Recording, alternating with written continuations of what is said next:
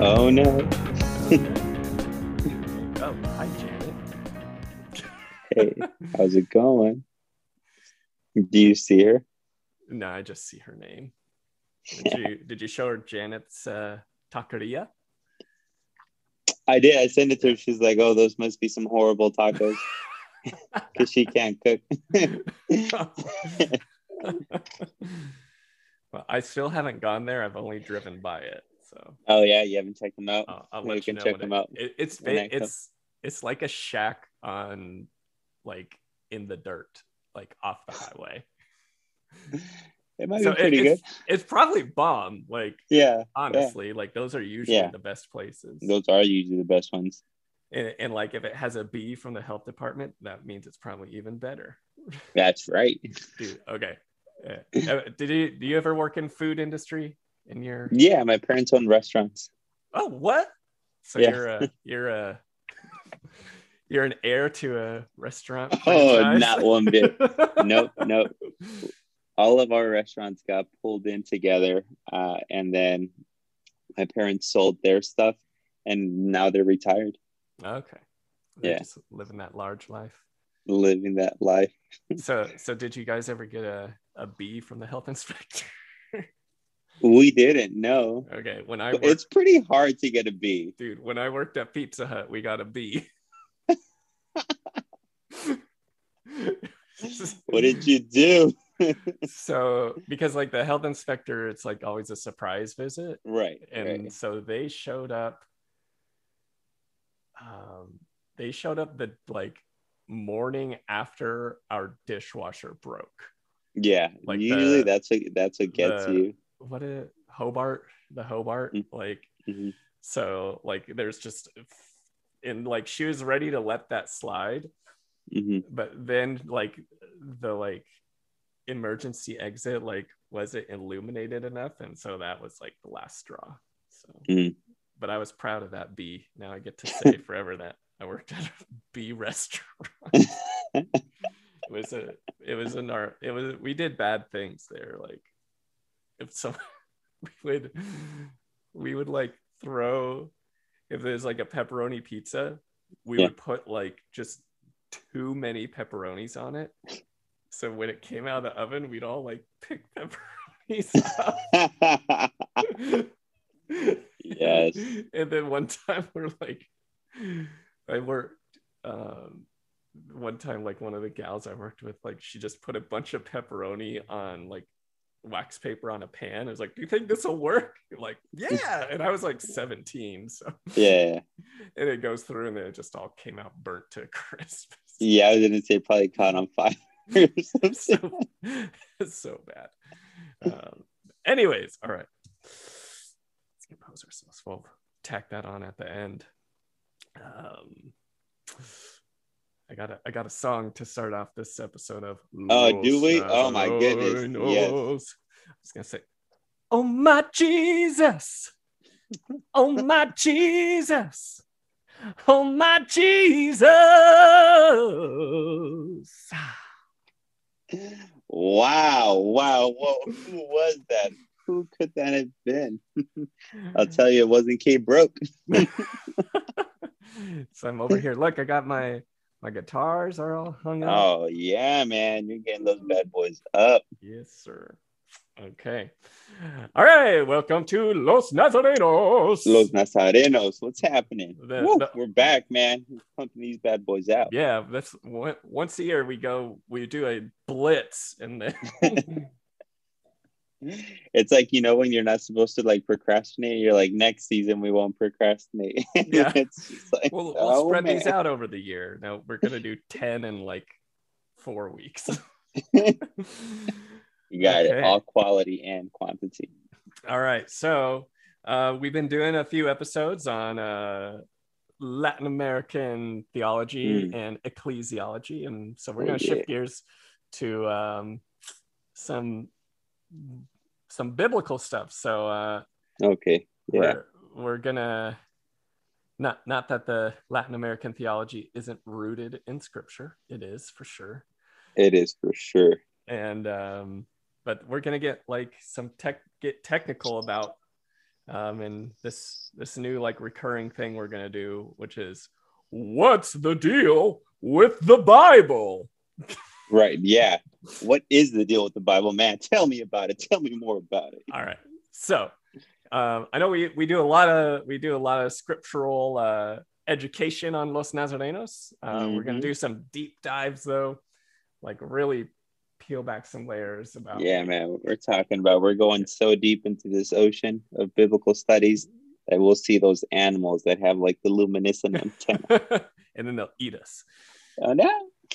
And yeah, so one thing that in my experience of being a pastoral minister is that Catholics have that Protestant joke of Catholics don't know the Bible is true.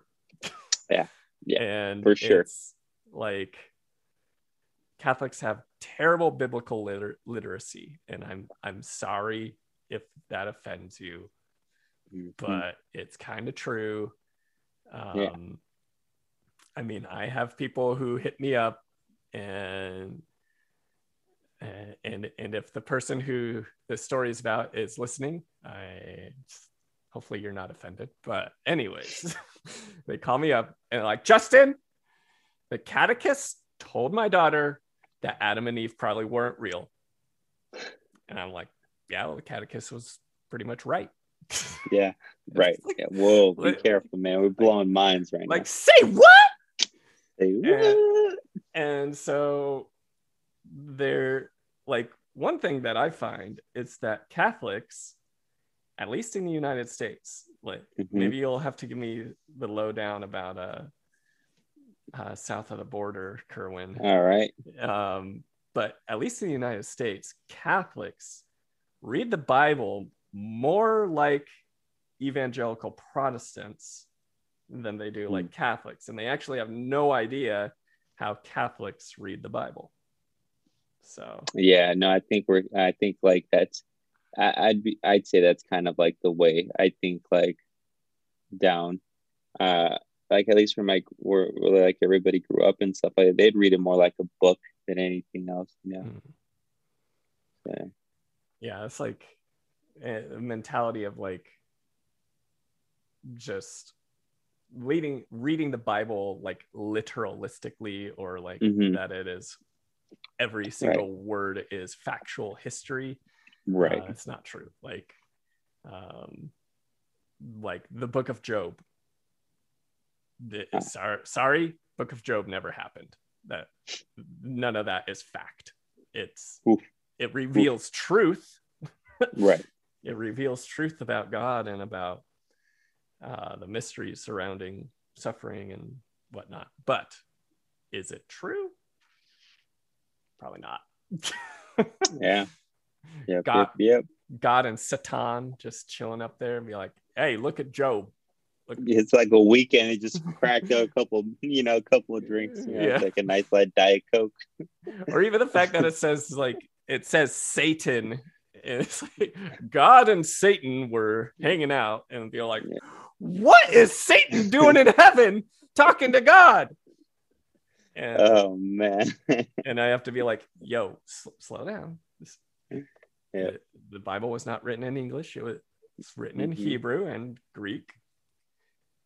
If you want to, you could say Satan, and the Hebrew for that just means like counselor or adversary. It's not pitchfork and tail and horns devil. It's not Satan tempting Jesus in the desert. It's just some other being up in heaven just chatting away with God, chopping it up.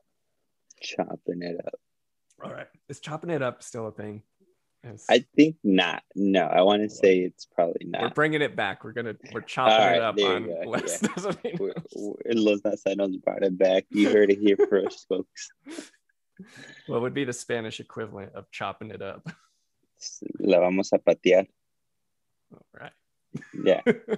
We're gonna kick it. Yeah. All right. Yeah. Well, here we go. So what are we talking about today, K-Broke? Oh man, let me tell you. You told me what we were going to be talking about today, and I was like, I have no idea. I'm going to be here for moral support, and no, but I think like what would be a good way of like breaking the ice? I mean, you already told people half of like the stuff there is might not be factual, so you already kind of busted a couple of heads right there. You know, I guess the what we're focusing on today is what's called what is it called? Documentary hypothesis. Is that correct? Yeah, the documentary hypothesis. Do I recall that correctly? Oh yeah. Oh, nice, man. So people are gonna be like, "What? What is this?"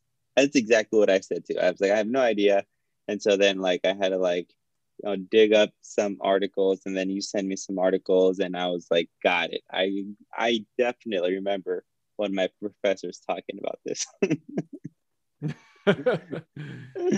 I was definitely paying attention and not watching funny cat videos during this class. I was in that class with you. I know. I remember that. Do you remember when that comment was made? It was like, you can use laptops in my classroom. Just know that I can't compete with funny cat videos because I'm not that adorable or funny. And I was just cracking up.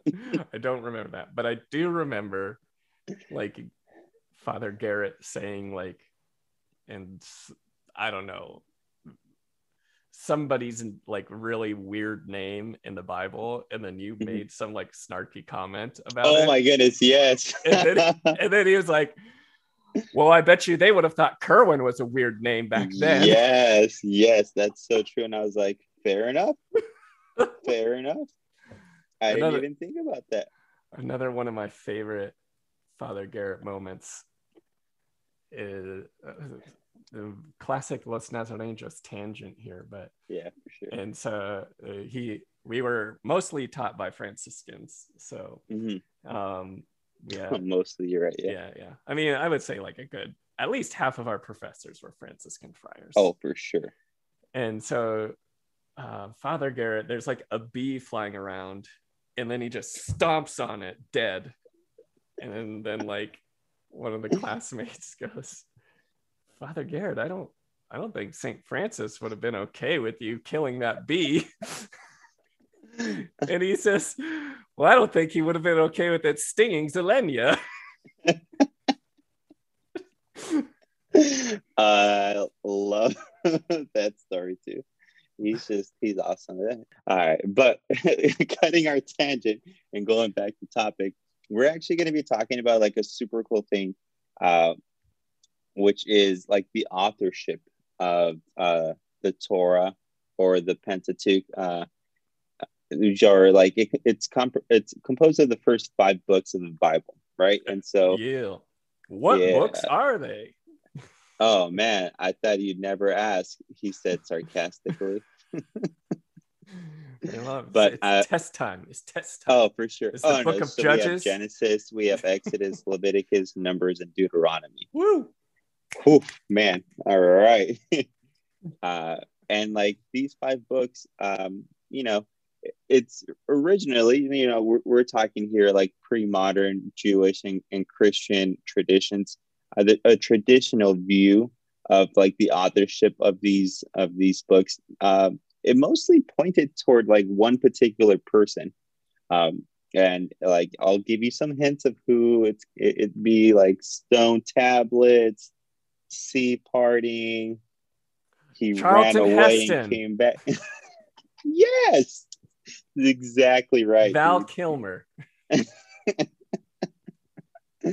So a lot of people like during this gosh, even up to probably just a few hundred years ago. Like a few, well into the Middle Ages, they believed Moses was the person who wrote the Pentateuch, who wrote the Torah, like like he was the main author for all of these books. And so it wasn't until like, and this idea again remained unchallenged until the 17th century. It wasn't until like, kind of like the separation of the church, where like more like a rise of critical thinking became like an actual thing.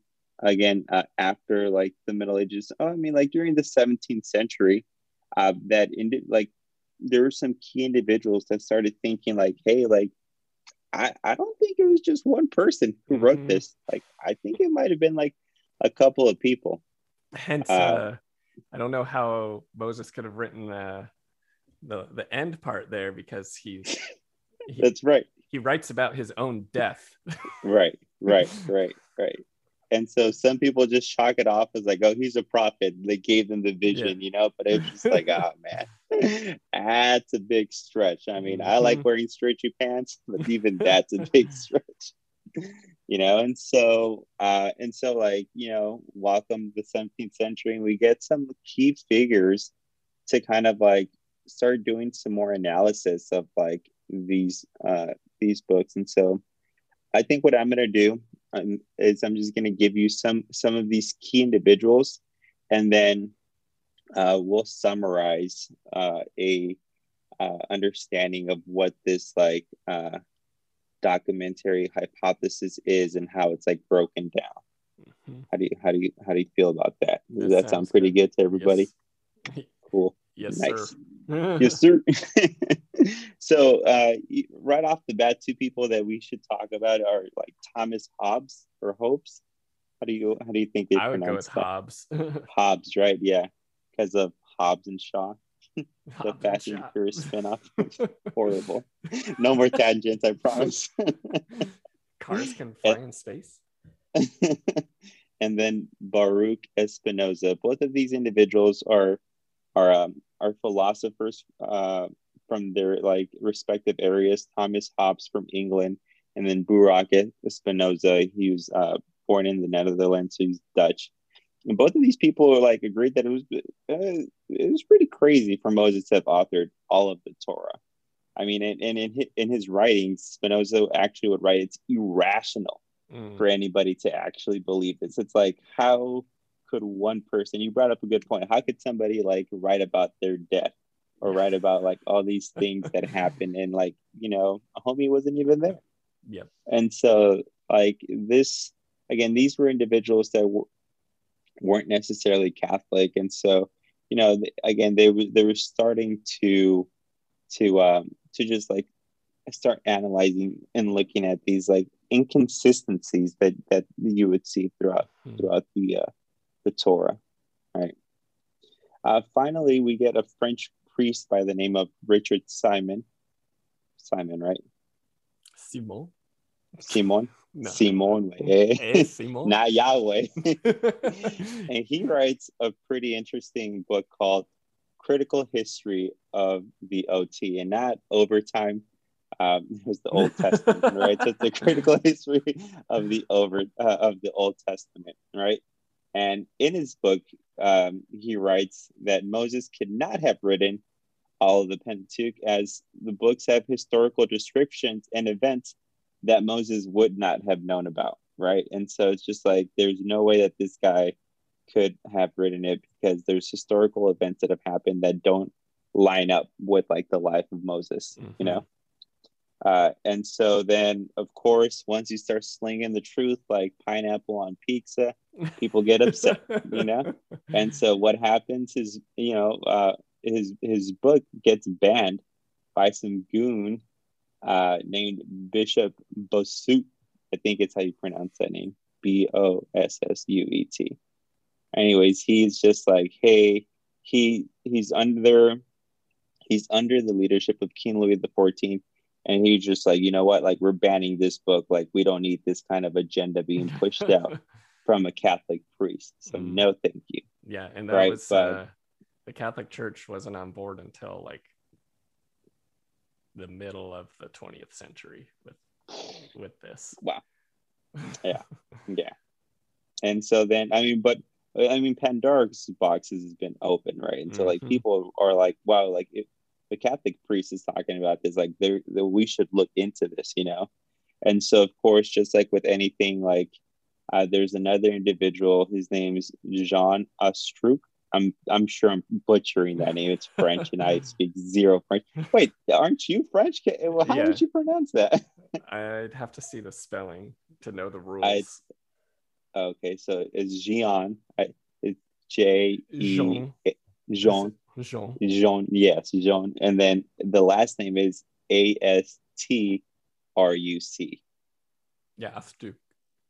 Okay. Yeah. Yeah, okay. So I wasn't too off. It might be Astru. Oh, that sounds I can't pretty remember the words. I can't remember the rules because usually if there's like a you don't pronounce the last consonant sometimes. So Oh, okay. yeah.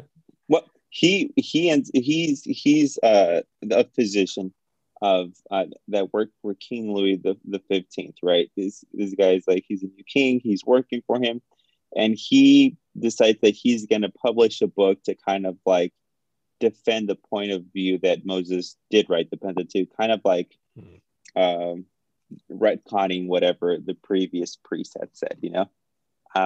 And so here's the funny part that like the evidence that he like presents ends up being his undoing. Like he like impales himself. And so he's just like, well, he's like, I have evidence that shows that Moses uses two names for God, like Elohim and Yahweh, right? And so he explains this by saying that he's using like that Moses is writing the five books, but is using like additional sources to help him write the Torah. And so then people are just like, oh my goodness, this is it. This is what we're looking for. Right. And so like it's this method He's of like looking for proving the variation. point. Right, exactly. Yo, Moses had all these. Yo, Moses had the Bible when he was writing the Bible. Right. It's just that is hilarious. I didn't even think about that, but that's so true. Moses plagiarized the Torah. He's going to be kicked out of university. I was thinking as I was like looking at this, I was just thinking to myself, I was just like, it's like, you know, like when like somebody writes a paper and then you just like right click thesaurus to change a couple of words. Yeah. I just see Moses just doing that as he's writing. Well, they used Yahweh right here. I'll use El Shaddai. Yeah. They won't notice. They won't know anything. Professor Yahweh won't notice. Professor Yahweh always notices. And so it's this like method of looking for variations that helped develop what would later be known as the documentary hypothesis. So it's this notion of just like, oh, like there are variations, you know? And so then that brings us to our dude, Julius Wilhelmsen. Wilhelmsen, that's right. All right. As you can tell, he is a German biblical scholar. His immediate desire wasn't necessarily to come up with the documentary hypothesis. It was more he was like authoring books on like ancient Israel history. Like, it was more of a historical component to it. But in his endeavors, he realized that like the sources in the Torah were all over the place, right? Mm-hmm. And so like he states that like the Torah wasn't necessarily like an objective eyewitness account. Instead, it's more like writings that came later that reflected the viewpoints of the authors, right? So it's not necessarily like, oh, like this is like, and then I put on my pants, you know. It's more like, well, you know, like, you know, and then maybe he would have gone dressed or something like that. Yeah, I think it'd be like if, I don't know, like say we only had a oral history of like World War II, like, mm-hmm. And then today we decided like, or then 10 years ago, someone decided to start writing stuff down, and then somebody else in another place 5 years after that started to write stuff down, and then they got together and then smashed their writings together. Right, exactly. And so this is exactly what like your example is exactly what he proposed. He proposed that like the Pentateuch is composed of 4 authors, right? And like he like assigned special lettering to them. I'm looking at it now and mine says Jeep and it's not Jeep. Jeep. It's J, E, D, and P. And Justin is going to explain this because I don't know what any of this means. Yeah. All I know is that the J is for AKA Justinites. Just kidding. It's not. It's for Yahwists. E's Elohist. Is that right? Elohist. Elohist. Yep. The D is for Deuteronomic, and then P is for priestly. Yeah. And so that's as far as my knowledge goes. Kind of like, I think like what ended up happening is now we've given the foundation of how it is that we got to documentary hypothesis from the beginning, right, of a traditional viewpoint to where we are now. Yeah. And like Wellhausen is usually like associated with this, and his hypothesis from the 19th century, it's not like the golden standard anymore. So if you're like, right, if you went to seminary or you're got those credentials, like we know that this is not how it's looked at today. But this is like the foundation, like it's the launching off point. Like Wellhausen is like really the name associated with this. And then it's been, his ideas have been developed and like dug into further, where like today there'd be like his 4 sources plus a couple others, or like maybe like for example, like Exodus chapter 15 is considered like the oldest part of the Bible, and that might not have been written by any of these 4. I see. Yes, it could have been, it just was always there and then it got added in. And so yeah, there's more than just what J, E, D, and P, but that's what we're going to focus on today. Yeah.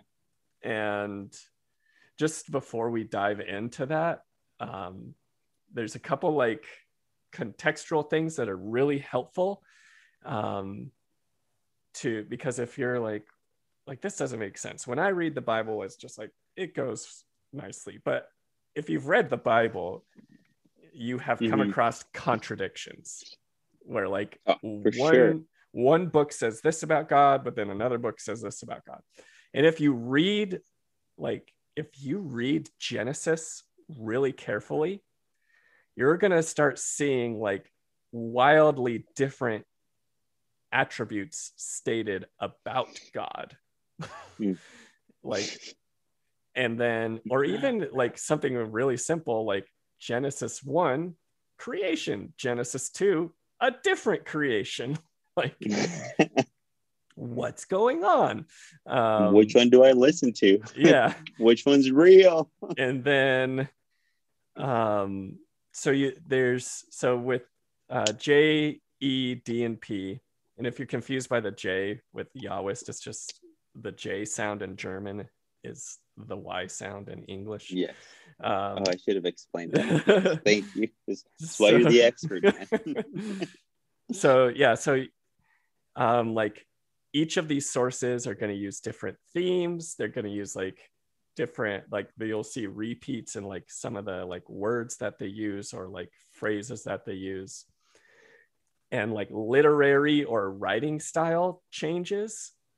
Like if you put like I'm trying to think of a good example, like who modern day authors, like if you put J.K. Rowling. Yeah, if you put J.K. Rowling, her writing, say you wanted to take Harry Potter and Lord of the Rings, and create one story out of them, but you weren't going to change all the writing. You were just going to take paragraphs and sentences and start smashing them together. Someone picking that up and reading it would be able to tell this writing style in this paragraph is completely different from the writing style in this paragraph. Mm-hmm. That's what's going on in the Torah and even in other parts of the Bible. That's what's happening here, is that the writing styles, the literary styles are changing. And then another thing that's really interesting, and you have to like, I mean, this is even beyond my expertise to recognize this, but the Hebrew changes, like, whoa, from like, because we would think that the first stuff in the Bible started to be written down about 3,000 years ago. And so the way that the Hebrew language functioned then is, and so like, let's say the first part of like Genesis was written 3,000 years ago. And then the last addition to Genesis was written 2,500 years ago. So Hebrew changed over those 500 years. 500 years, yeah. Like the way that the Hebrew was functioning, or just the way the language worked, changed over that time period. And if you know Hebrew, you can actually see it. We're actually going to like look, and we're going to look at a passage and it'll kind of come to light there. Yeah. But anyways, I mean, I feel like maybe like we can even apply it to like any, like just like, you know, like the English that we have now is completely different than the English that the colonists had. You know what I'm saying? Just for like the people who are like, it doesn't make sense. It's just, it's like, it changes. Like there's slang that we have now. Like, let's chop it up, you know, like if you say that to like a colonist and be like, all right, let's go chop some wood. Like, it's like, no, that's well, even like if you went to, all right, I think if you guys, did you have to do the Canterbury Tales in high school? Like, no, dude, I went to like, no. What? I went to public school. Okay. I was like, I don't know, dude. Like, you went to a fancy school.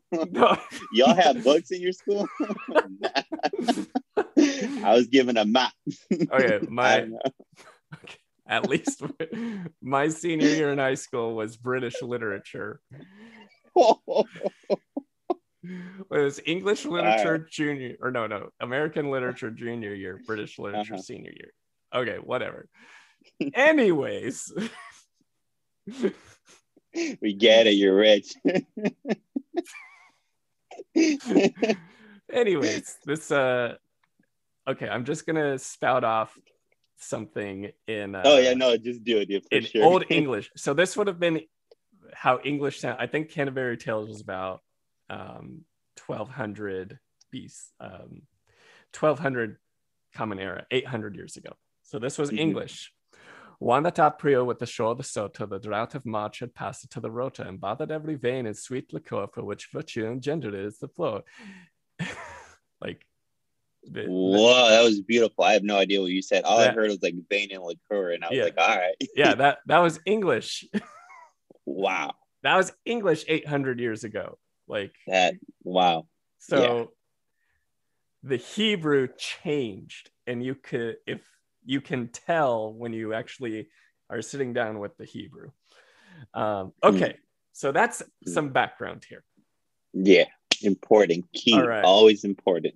So the Yahwist, the J source, these guys, maybe girls, I don't know, but these folks, they're coming at us about the 10th century to the 8th century BCE, and they're hailing from the southern kingdom of Judah.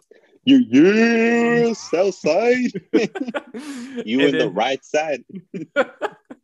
And in the blue from the southern kingdom. Anyway. For sure.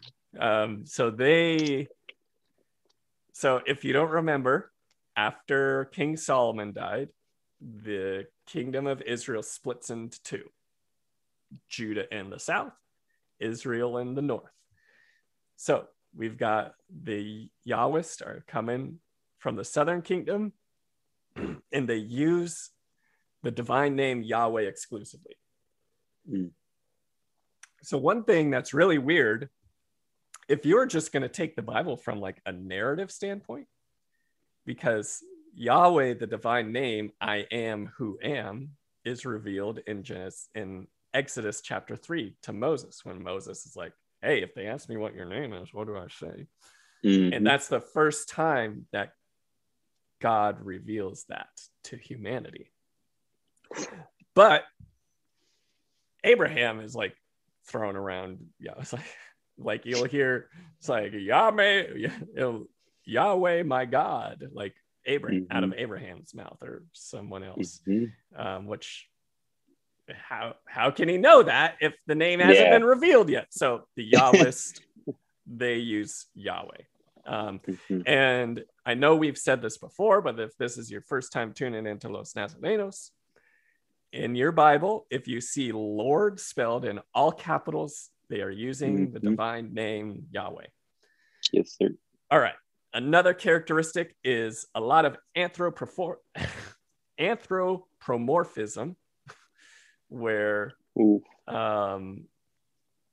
God is given human attributes. Like, so some stories that you could attribute to the Yahwist are like almost all of the chapters of Genesis 2 and 3. So the Garden of Eden narratives, where Yahweh's just taking a hike in the Garden of Eden, chopping it up. Chopping it up. My boys in Levitated. Do a leap of where you at? Having a kickback with Adam and Eve. So that God has very human attributes, or like in the flood story, like God closes the door to the ark and stuff. So that's kind of some general stuff on the Yahwist. The Elohist, they are using Elohim, is kind of their main title for God. And that part where Yahweh is revealed to Moses comes from the Elohist. And they don't use Yahweh until after it's revealed to Moses. So they're coming around about the same time as the Yahwist in the 10th to 8th century BCE. And they're from the Northern Kingdom. So North side. Those damn Yankees. So for that, we're like the Yahwist, God has all these human attributes. For the Elohist, God's a little more mysterious, indirect, comes to people in dreams, or sends, like, you'll read like the messenger of the Lord or the angel of the Lord came. That's going to be the Elohist. In a story that's mostly written by them, that if you want to go look at, is the binding of Isaac. So when God is like, go sacrifice your kid to me, like the one kid I gave you. Yeah. It's like, I'm going to give you so many kids. Yeah. You 100 years old. Kill this one though. Yeah. Kill the one you had with your real life, with your real wife, and not your concubine. That's right. Ooh, my boy throwing shit. Ishmael. I see it. Okay, so that's a quick gist on the Elohist. The So there's some kind of theories that say because the Northern Kingdom fell in the 8th century to the Assyrians. And so there's some hypothesis or theories that say, like, the Elohist clan of scribes who wrote this stuff down, they like came down to Judah, and then there is a first like editing done where where the Yahwist and the Elohist sources are smashed together. So that's one theory. So then there's the Deuteronomists. They're mostly writing around the 7th century BCE. The really easy Book of Deuteronomy, that's them. Bam. Look at that. Easy peasy, lemon squeezy. Yeah. And not only that, but all of the like historical books that like make up the middle of the Old Testament. So you get Deuteronomy. They're basically trying to tell the history of Israel up until the exile, from Moses to the exile. So you got Deuteronomy, you got Joshua, Judges, Kings, Samuel and then Kings. Yeah. And so that's all the Deuteronomist. Is Ruth part of that also, or no? It is not, because Oh. Ruth is, at least in the us fancy Christians smashed Ruth into the wrong place in the Tanakh. So it's in the writings instead. No, I don't have that right. Maybe I do. I never get it right. I think so. Well, it's not grouped in that part of the writings. Right. Yeah. Yeah, it's tacked on after Kings and Chronicles and stuff. So, okay. So, yeah. So but the Deuteronomists also have a certain perspective that you probably catch on to, and maybe you've held on to your entire life as a believer. And that is that God rewards the righteous and punishes the wicked.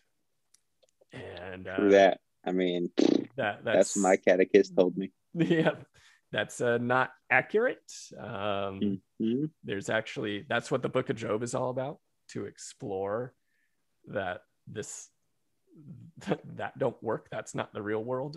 That's not real life. That's not real life. All right. Just because I feel like there's so many things on there that you're just like, if I do this, like where's the line, you know? It's like, it's like, and that's like Job. It's like Job was perfect and he suffered. And I think we all know that, like, where we're like, I'm a good person in my life. Yeah, I'm not that bad sometimes. But then you have all these a-holes who are like fat and happy. So right. They're probably not happy, but right. All right. So then the last one, the P source, ICUP.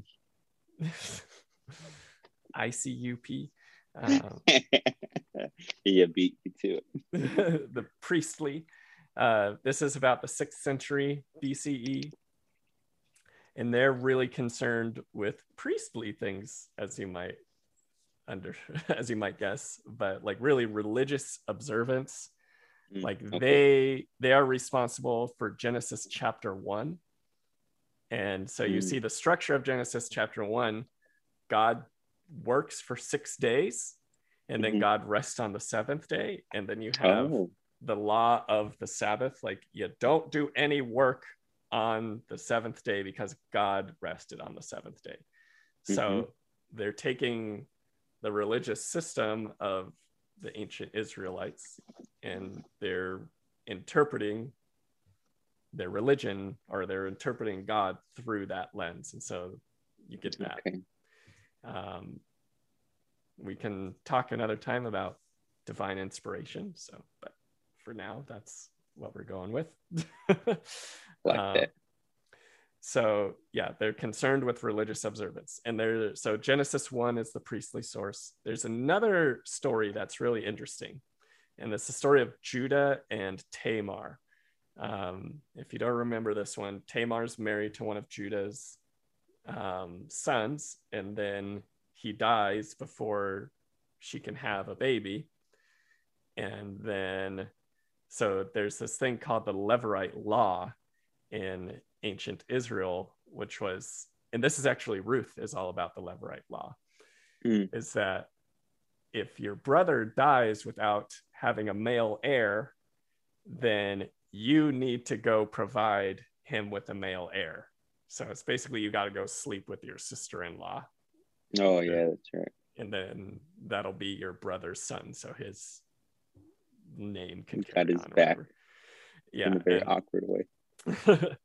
And so this is the Levirate law, but in Judah, the story between Judah and Tamar. So the first brother, he's like, nah, I'm not going to do that. I'm not going to perform this duty. And homeboy pulls out. Yeah. And then God kills his ass. Oh man. Slashed. You're like, what? Now some people are gonna tell you that this story is about contraception. I'm sorry to all you apologists out there, But this is not about contraception. It is about the Levirate law. This brother did not provide his brother with an heir, which was his duty according to the law of Moses. Right. So God killed his ass. Talking about, yeah. I remember this story now. And then I think it happens again, like, and then there's like a third brother's like, I don't want anything to do with this. And then Tamar is like going up to Judah, is like, yo, you gotta tell your boys to give me a boy. Yeah.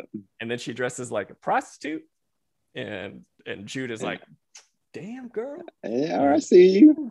You put on those fake eyelashes on. Yeah. And he goes and sleeps with her in disguise, and she gets pregnant, and then he wants to kill her for being pregnant. And then she's like, look, here's that scarf. I'm the prostitute. And he's like, oh man, you got me. That's the Levirate law. I mean, I've got to follow the law. Right. You're in the right here, Tamar. And so, but also funny that this law wouldn't have been established until the law of Moses, but this story comes to us from Genesis. So right, just it's interesting. So the priestly source, they're all about the religious observance. So that's one of them. So down the road, some people will say that it's actually the priestly source who edits everything together.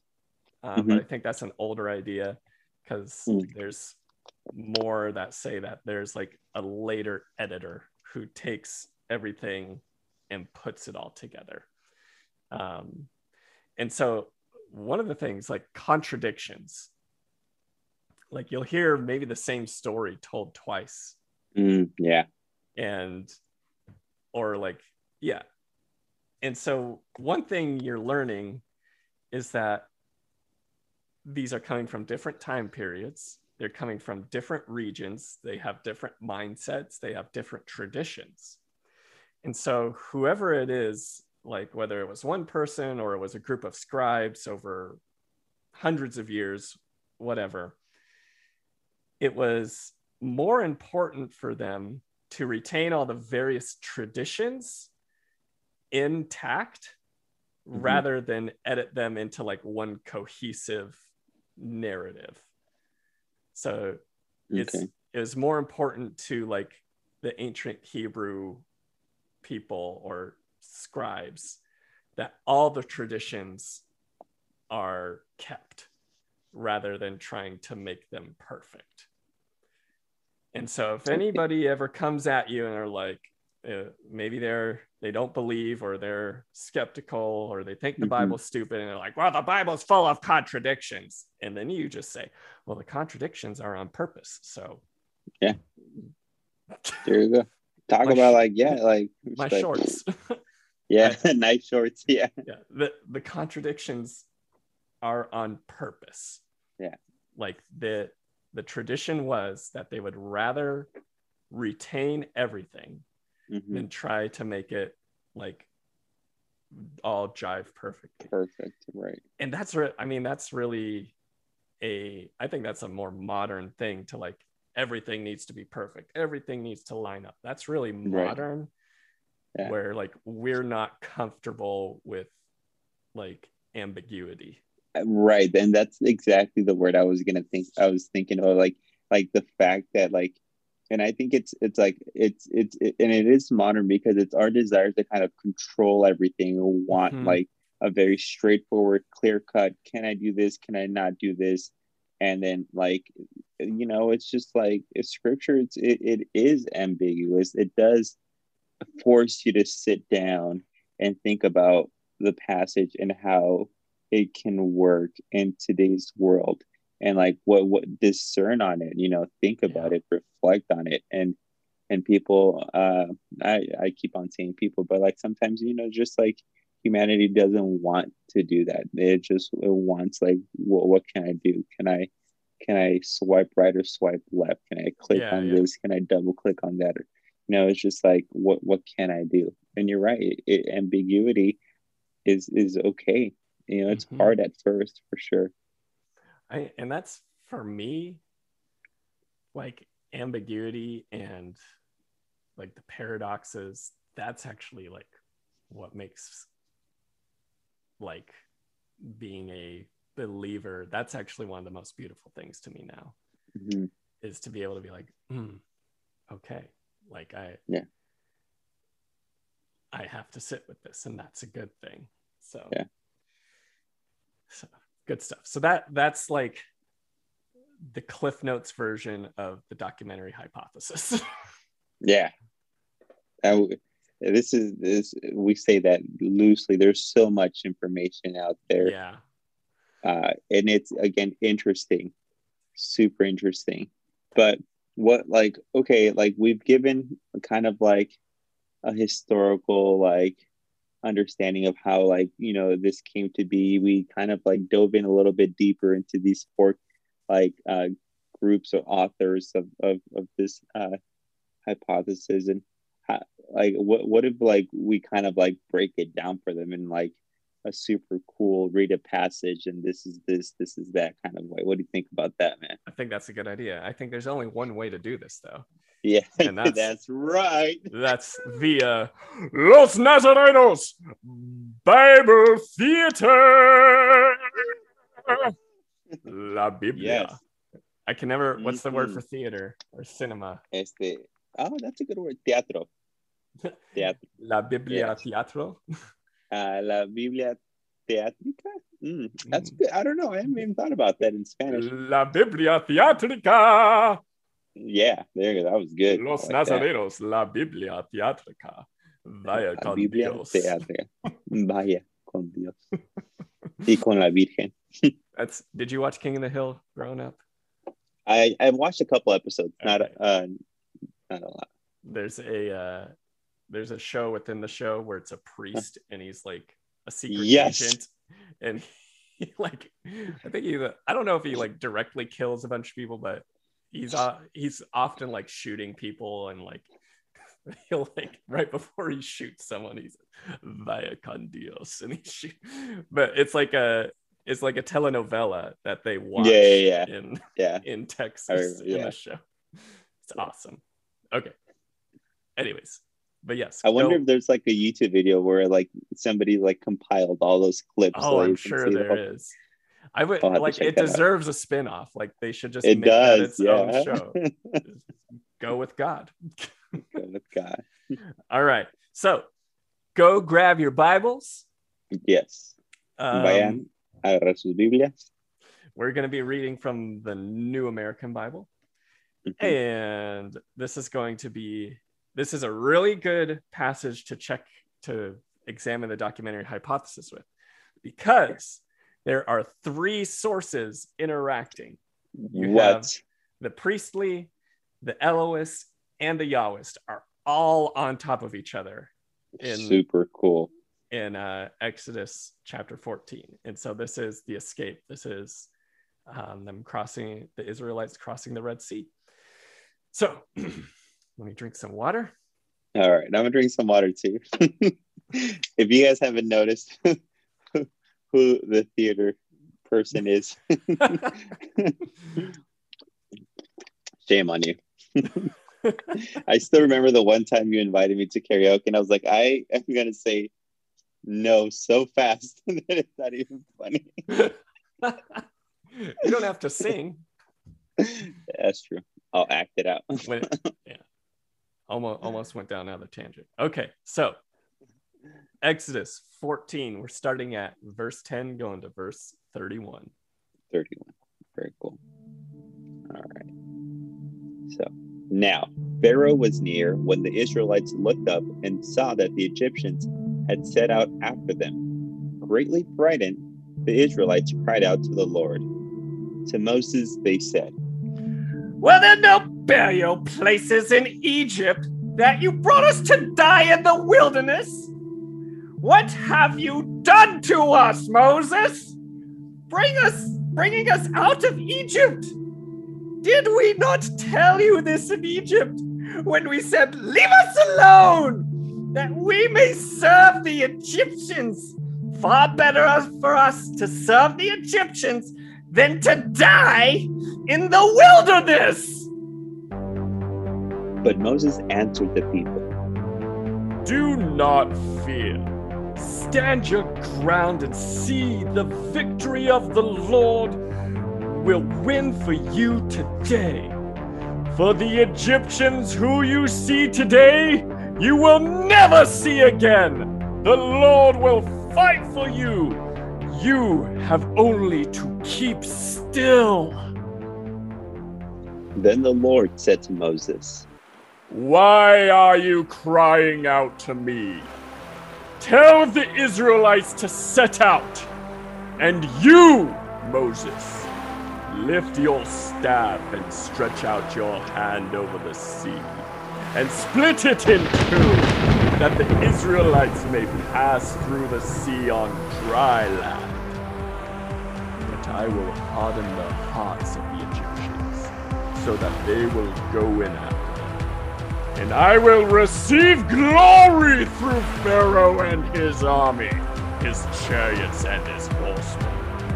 The Egyptians will know that I am Yahweh when I receive glory through Pharaoh, his chariots, and his horsemen. The angel of God, who had been leading Israel's army, now moved and went around behind them, and the column of cloud moving from it in front of them took up its place behind them, so that it came between the Egyptian army and that of Israel. And when it had become dark, the cloud illuminated the night, and so the rival camps did not come any closer together all night long. Then Moses stretched out his hand over the sea, and the Lord drove back the sea with a strong east wind all night long, and turned the sea into dry ground.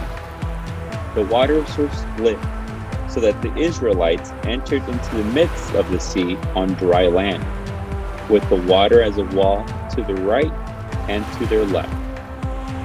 The Egyptians followed in pursuit after them, all Pharaoh's horses and chariots and horsemen, into the midst of the sea. But during the watch just before dawn, the Lord looked down from a column of fiery cloud upon the Egyptian army and threw it into a panic. And he so clogged their chariot wheels that they could drive only with difficulty. With that, the Egyptians said, Let us flee from Israel, because the Lord Yahweh is fighting for them against Egypt. Then the Lord spoke to Moses, Stretch out your hand over the sea, Moses, that the water may flow back upon the Egyptians, upon their chariots and their horsemen. So Moses stretched out his hand over the sea, and at daybreak the sea returned to its normal flow. The Egyptians were fleeing head-on toward it when the Lord cast the Egyptians into the midst of the sea. As the water flowed back, it covered the chariots and the horsemen of all of Pharaoh's army, which had followed the Israelites into the sea. Not even one escaped. But the Israelites had walked on dry land through the midst of the sea, with the waters as a wall to their right and to their left. Thus the Lord saved Israel on that day from the power of Egypt. When Israel saw the Egyptians lying dead on the seashore, and saw the great power that the Lord had shown against Egypt, the people feared the Lord. They believed in the Lord and in Moses, his servant. Boom, boom, boom, boom, boom, Boom, boom, boom, boom. All right. I'm going to teach Pharaoh. All I imagine throughout this whole thing was the actor, like the super bronze actor in his chariot. Oh, Yul Brynner. Yeah. He's the king of Siam also. He's king of the whole world. Look at that. All right. What a gig. All right. So let's break this down. Yeah. Because there's actually maybe you're like, well, what's going on there? But there's some weird stuff. Now, if you're just super fascinated by this, the book you're going to want to get is called, please tell them about this book. It's called The Bible with Sources Revealed. And it is by Richard Elliott Friedman, Friedman. The Bible with Sources Revealed by Richard Elliott Friedman, who is a scholar and a fine scholar at that. So this version of it has a big explanation in the front, but it has the entire Torah with like written in different fonts, so you can see where the different authors are being engaged. And like we said, this is a perfect passage because there's 3 of them. So you have the Yahwist, the Elohist, and the priestly source are all doing their thing in here, and there's tons of footnotes. Super interesting. If you're if you're interested here, I know this is going to be a little irrelevant to the people that might be listening, but like, what color are like the different like authors? So the Yahwist in this book is just regular green serif font. And I like that serif font. You know the font too. Very cool. The Elohist is in bold green sans serif. And the priestly is in bold blue sans serif font. Oh, it's blue. Very cool. I think it's scratch right. the font stuff. They might all be serif fonts, but anyways, but yeah, so there's like blue and green, bold, not bold. It's pretty cool.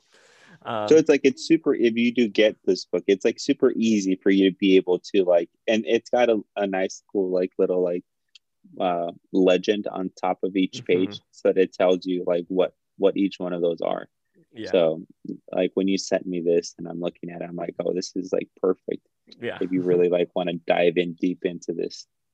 And it's nice because they also, those where you have the capitalized LORD in this translation, it's going to say YHWH, so you know Yahweh is being used.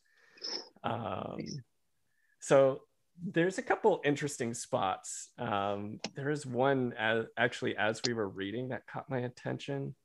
I'm trying to see.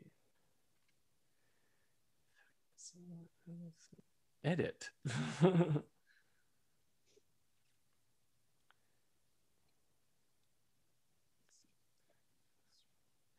So like you have like phrases like the wind driving from the east that pulled the sea away.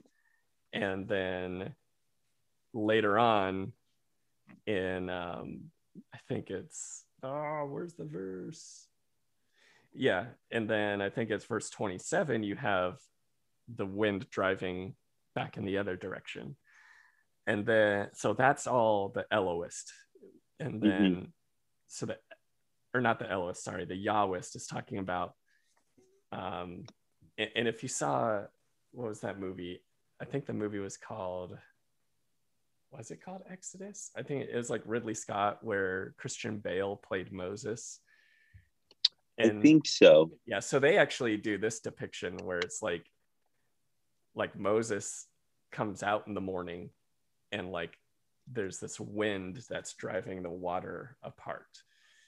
And so that's the Yahwist. They're talking about like the wind drove the water, and it's Yahweh blowing the water. You also have, remember we talked about anthropomorphisms. And it's I think it's the Yahwist who say like, and the Lord like peeked out. It's like, and it was in the morning watch, and Yahweh gazed at Egypt's camp through a column of fire and cloud. You also have where it says in verse 19, so first you have like God talking to Moses, like, raise out your arms and your staff and draw the water back. And then you have like also like the angel of the Lord, like the pillar of fire blocking the way of the Egyptians. And that's, so remember, anthropomorphisms for the Yahwist and more kind of indirect things for the Elohist. And so you have in verse 19, this is the Elohist saying, and the angel of God, who is going in front of the camp of Israel, moved and went behind them. So nice. So yeah, this is just super interesting.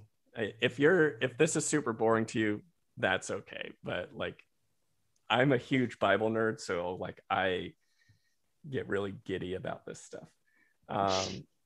So okay, there's one other thing I wanted to point out, and that was in verses 21 and 22.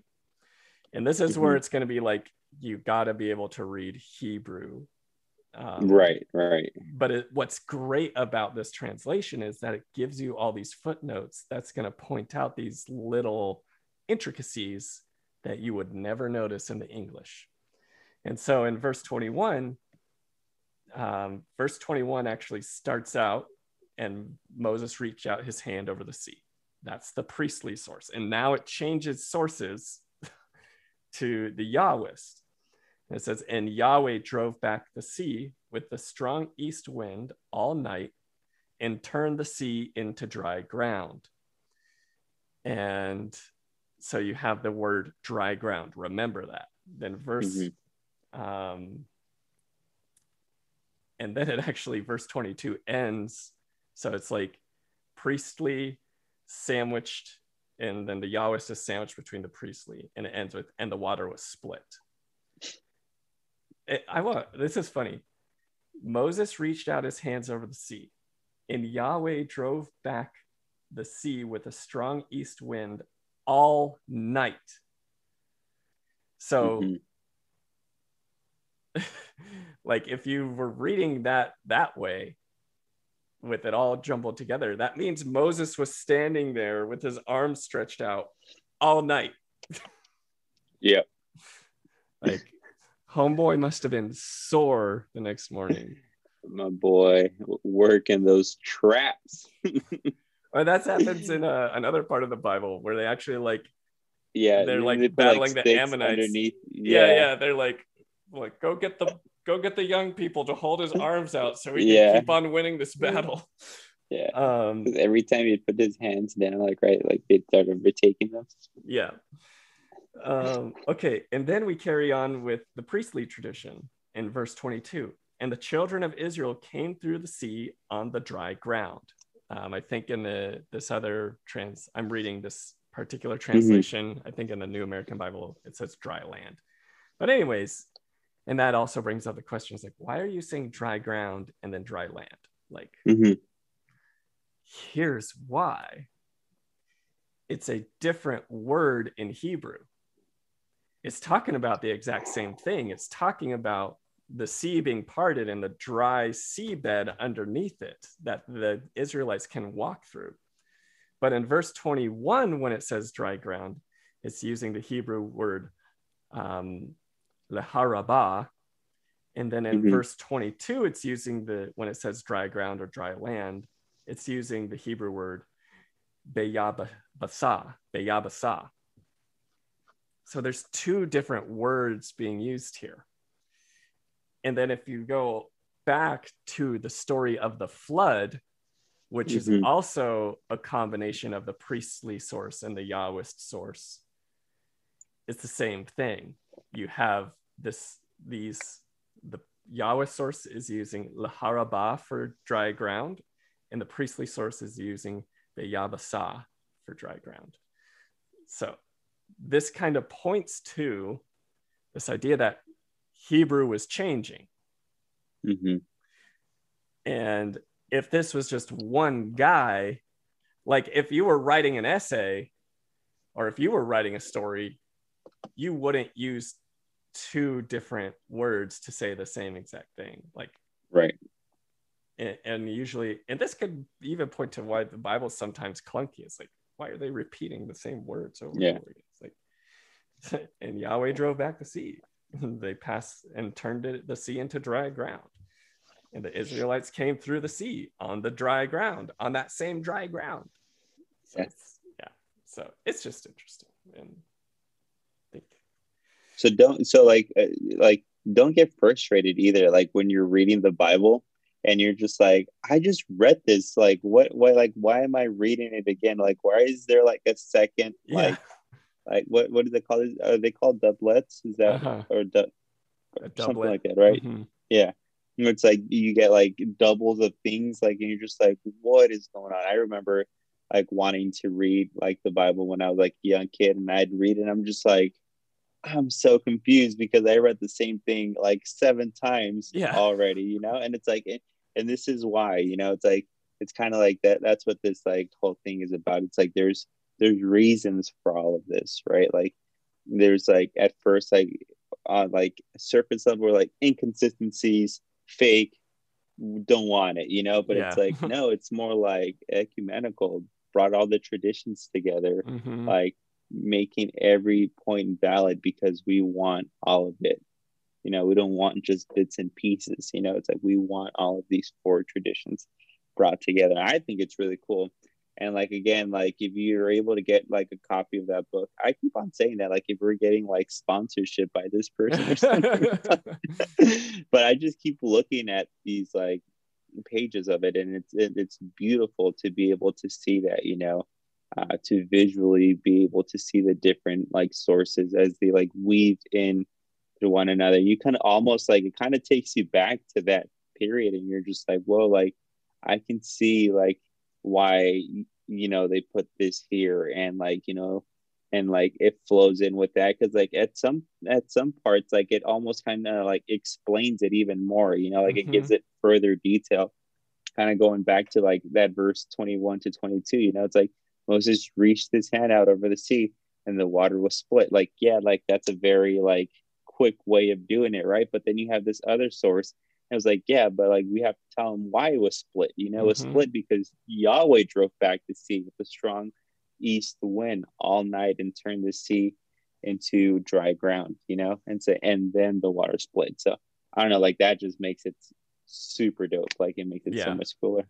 Yeah, and like you get to, if you pick up this version of the Torah, you can actually like skip and only read the certain parts, because I can just like that's true too. I didn't even think about that. You're right. Yeah, because you have this whole chunk where in verse 10 it says, and the children of Israel cried out to Yahweh, and then you have an and that's the priestly source, and then you have an interjection from the Elohists saying, and they said to Moses. But it's like that doesn't make sense. The children cried out to Yahweh, and then they said to Moses.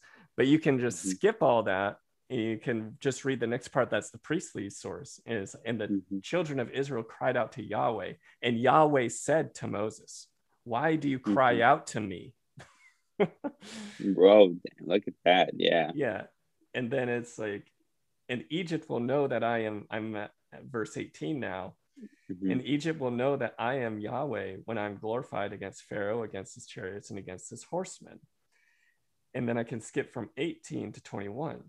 And Moses reached out his hand over the sea. How is he going to be glorified? By this action. But you have another part of the story being inserted through the Elohist source, talking about the angel of the Lord coming in. And but it's like, so that makes it like more like when you put all the sources together, there's like, there's different stories happening. And when you really look closely at the Exodus, especially chapters 14 and 15, there's 3 accounts of how the Exodus happened, or at least how that happened at the Red Sea, or the Sea of Reeds. So you have like the wind blew the stuff apart, and then they ran in there, and the Egyptians followed them, and their chariots got stuck, and then they drowned. You have Moses lifted up his arms and split the Red Sea, the one that we get in the movies.